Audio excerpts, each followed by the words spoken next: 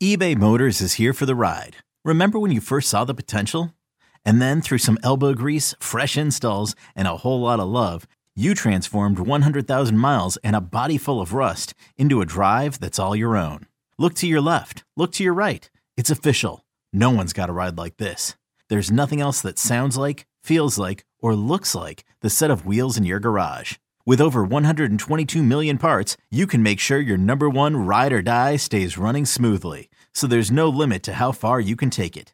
Brake kits, turbochargers, engines, exhaust kits, roof racks, LED headlights, bumpers, whatever your baby needs, eBay Motors has it. And with eBay Guaranteed Fit, it's guaranteed to fit your ride the first time, every time, or your money back. Plus at these prices, well, you're burning rubber, not cash. Keep your ride or die alive at ebaymotors.com. Eligible items only. Exclusions apply. You could spend the weekend doing the same old whatever, or you could conquer the weekend in the all-new Hyundai Santa Fe. Visit HyundaiUSA.com for more details. Hyundai, there's joy in every journey. We got to give an update, guys, on Damar Hamlin. If you haven't heard, back in Buffalo, was transported from the hospital in Cincinnati. It's just unbelievable. I told my wife last night, and she was like, a week ago, where he was, and now to be transported and start this recovery and rehab. And we're not talking about football. This is just human stuff, right? Just can he be a guy that can get around and have a normal life? And then we'll talk about the football stuff down the road. But I got to tell you, the biggest, not the biggest, but the most, it gave me chills, Jason. This kickoff return to start the game for the Bills. Crazy, huh?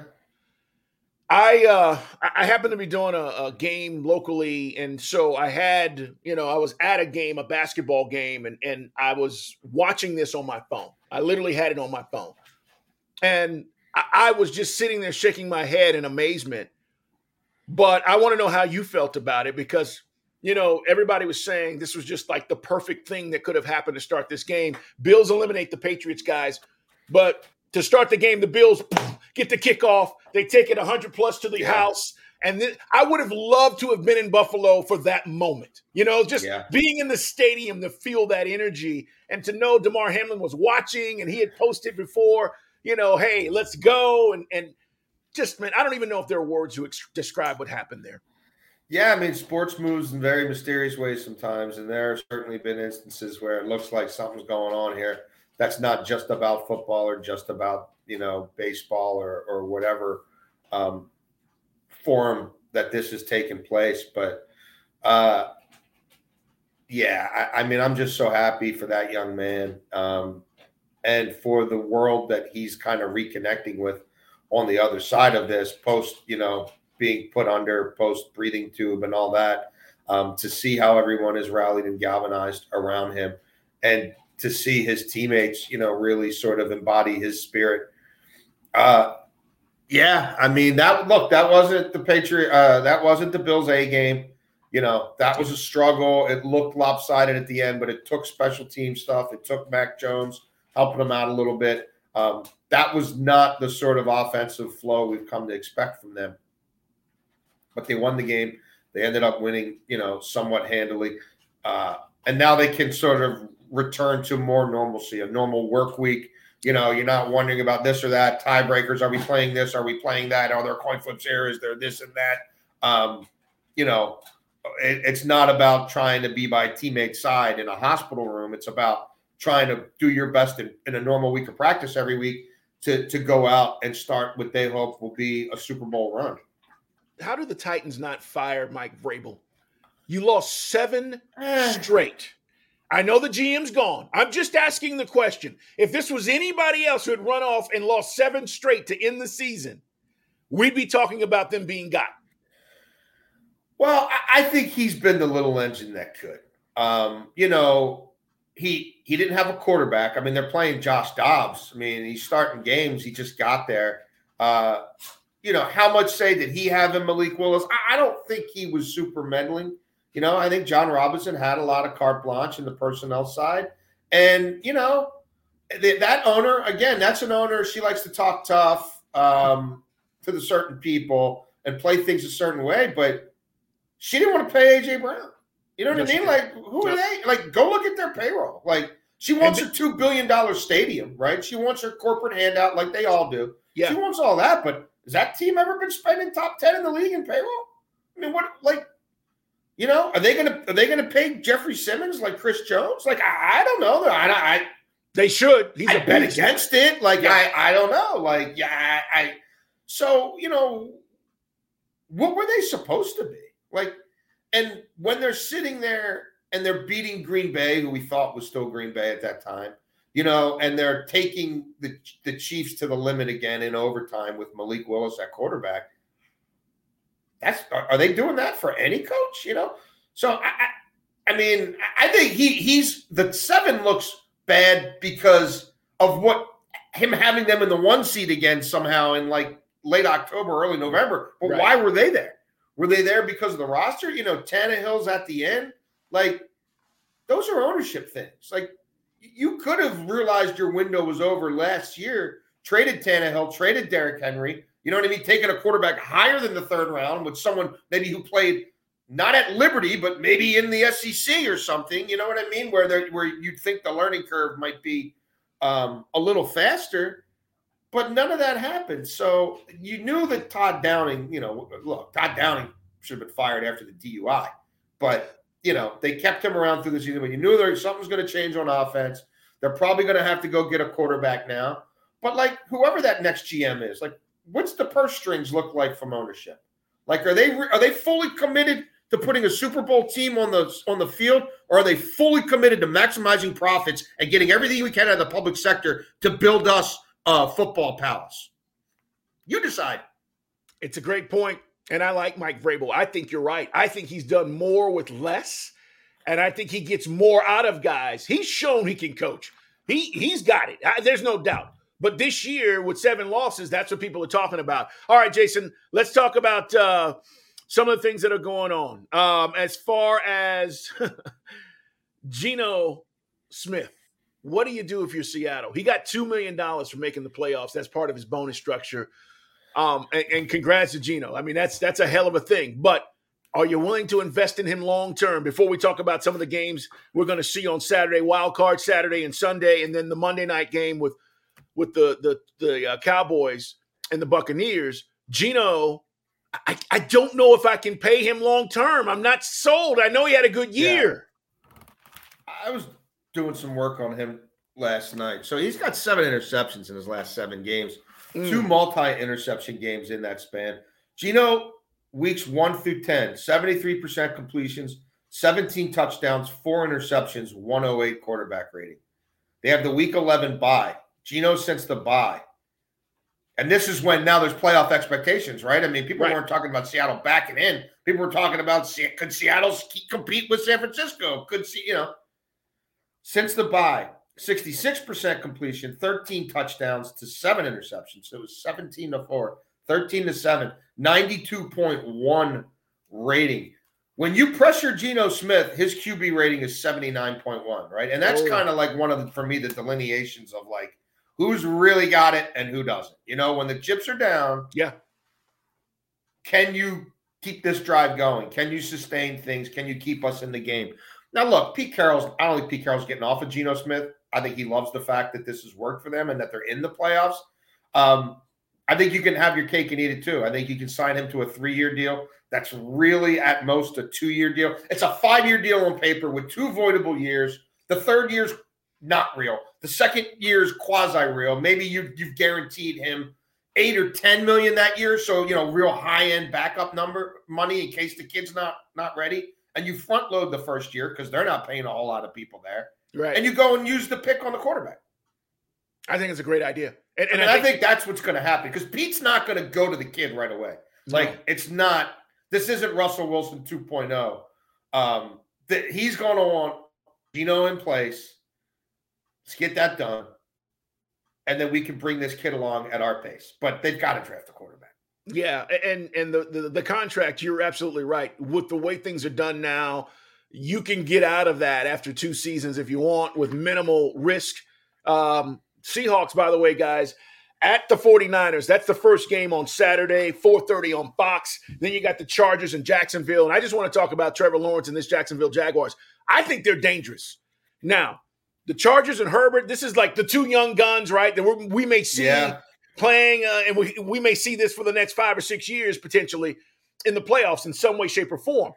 But I think the Jags are dangerous. And I said this the other day, and a guy was like, oh, they're lucky. And I'm like, you're not watching what's going on with the Jaguars, and you're not giving them credit. Now, I do have my reservations about defensively what they are, and at times, even offensively. But I think they could sneak up on somebody. If they win this game against the Chargers, it wouldn't surprise me, Jason.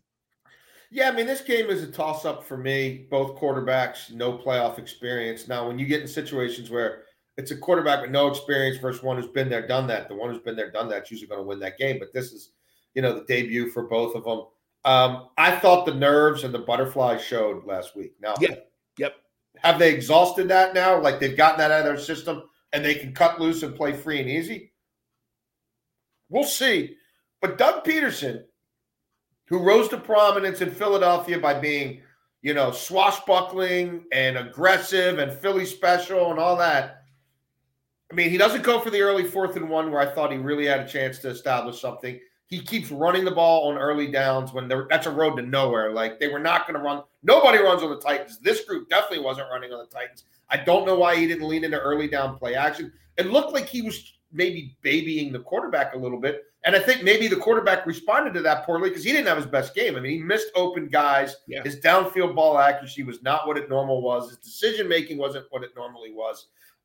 They had a path to win that game rather handily and score 27 or 30 points, and they didn't get close to that against a bottom 3 pass defense. I think there was nerves. I think there was newness. I think that felt like their first playoff game. And you know what? There's nothing about style points when you get into do-or-die situations. So I'm just interested to see how they respond to that and if that's something that's still contagious or if that's something they got out of their system.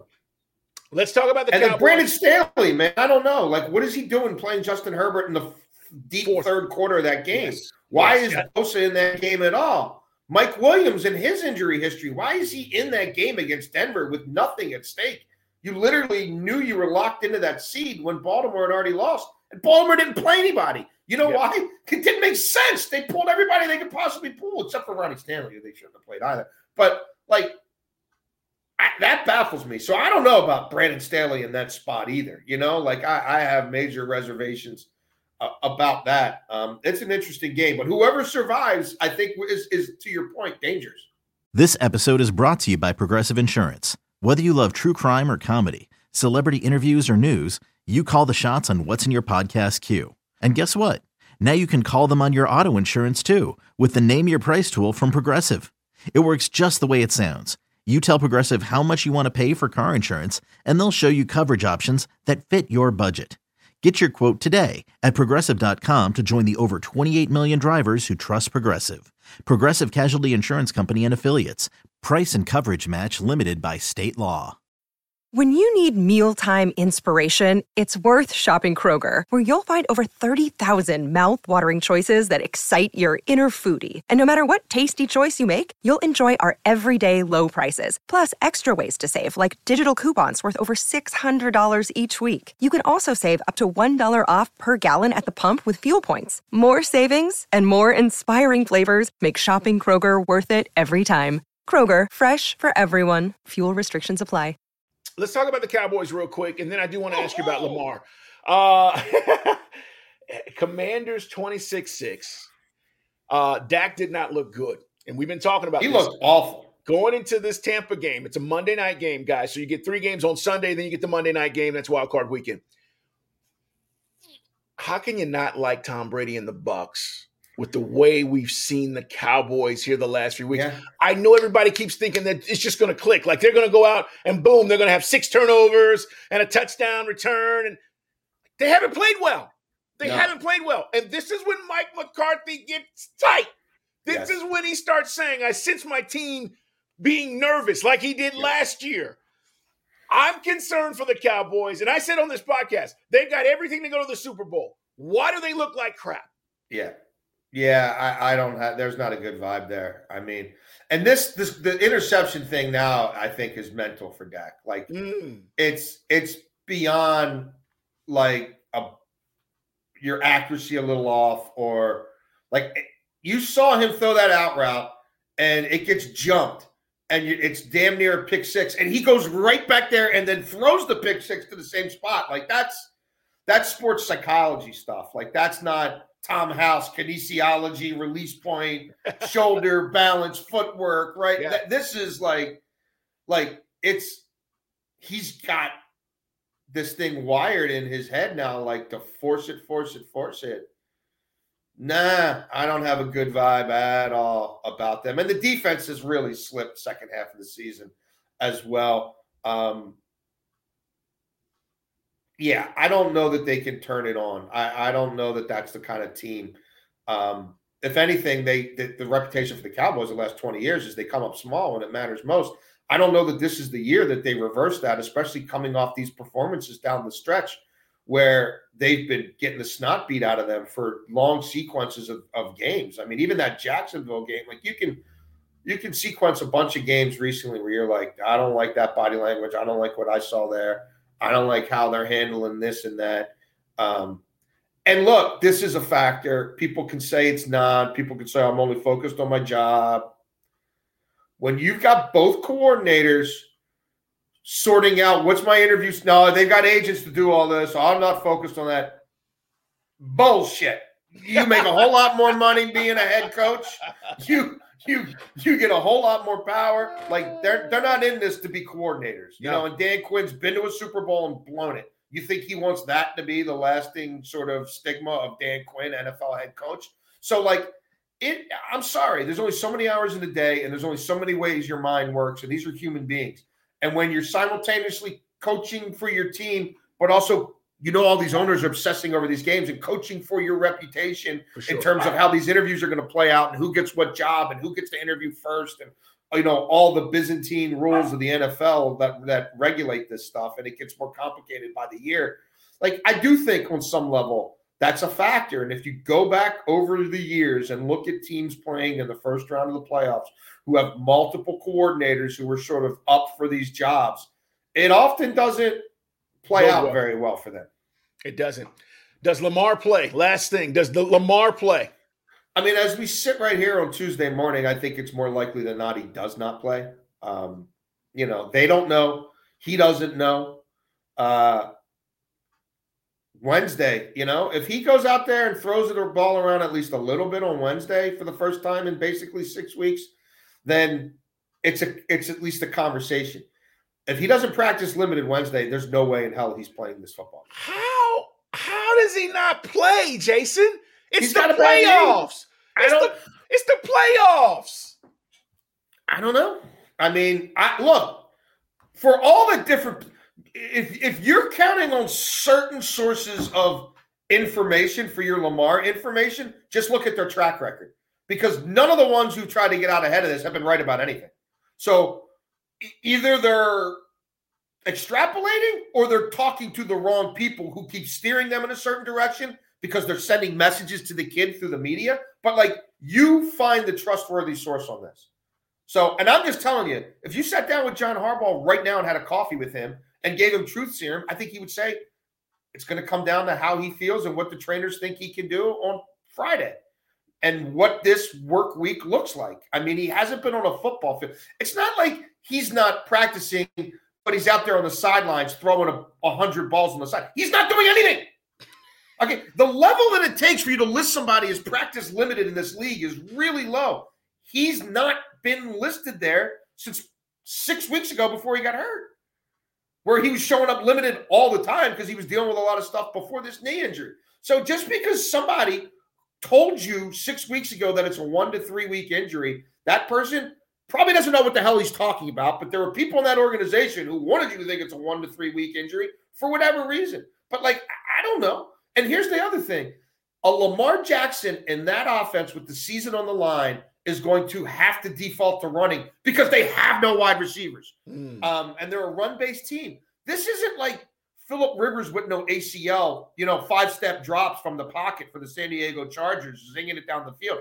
Lamar Jackson with a brace on in that offense, what are you getting? What is that like? He has to be explosive outside of the pocket for them for the whole Lamar thing to work. So putting a brace on him is different than putting a brace on Phillip Rivers or Eli Manning or whatever. Like, you're curtailing your own offense. And yeah, there's the future where they've got themselves as an organization into right where everybody who's watched this closely thought they would. Something's going to happen late in the year, and there's going to be all this palace intrigue about will he play or won't he play, because he has no future guarantees. And the guy who decides what he makes hasn't talked but once in about 5 years. And when he did, he said, I don't think he's worthy of my money. He doesn't think he's worthy of my money. And I'm not paying him what he thinks he's worth until he wins me a Super Bowl. That's what the owner said. So that's all part of this. So does he have to make a little bit of a business decision? Sure. But there's also a medical component of it. There's a rust component of it. And it's the uniqueness of that offense component of it. And it may come down to a fully healthy Anthony Brown versus a beat-up Tyler Huntley who was playing poorly, and he's got tendonitis in his shoulder. Like, it could be Anthony Brown again. Frankly, for me, if it came down to Brown taking all the reps this week or Huntley barely practicing, I'm going with Anthony Brown. They have no shot. They just, I mean, listen, I'm looking at this game and I'm going, what makes me believe, because we just saw it Sunday, that they're going to go back to Cincinnati and play better. Now, they may play better, but no Lamar. They're not winning this game. The defense played lights out. The defense played, I mean, I think they do have this new coordinator, Mike McDonald. I think he's got a little bit of a special sauce. Now, we've seen it twice, how to hold the Bengals offense in check. The Bengals got gifted 17 points early by the 3 turnovers from the Ravens. That's all happened in the first 15 minutes. That's right. The next 45 minutes of the game, the Ravens beat them 16-10, despite more turnovers and bizarre coaching decisions. They hold the Bengals to 111 yards on 37 plays, 3.08 yards per play over the final 3 quarters of that game. And no big plays. The biggest play was a 5-yard check down to Joe Mixon that he took for for a 33-yard gain.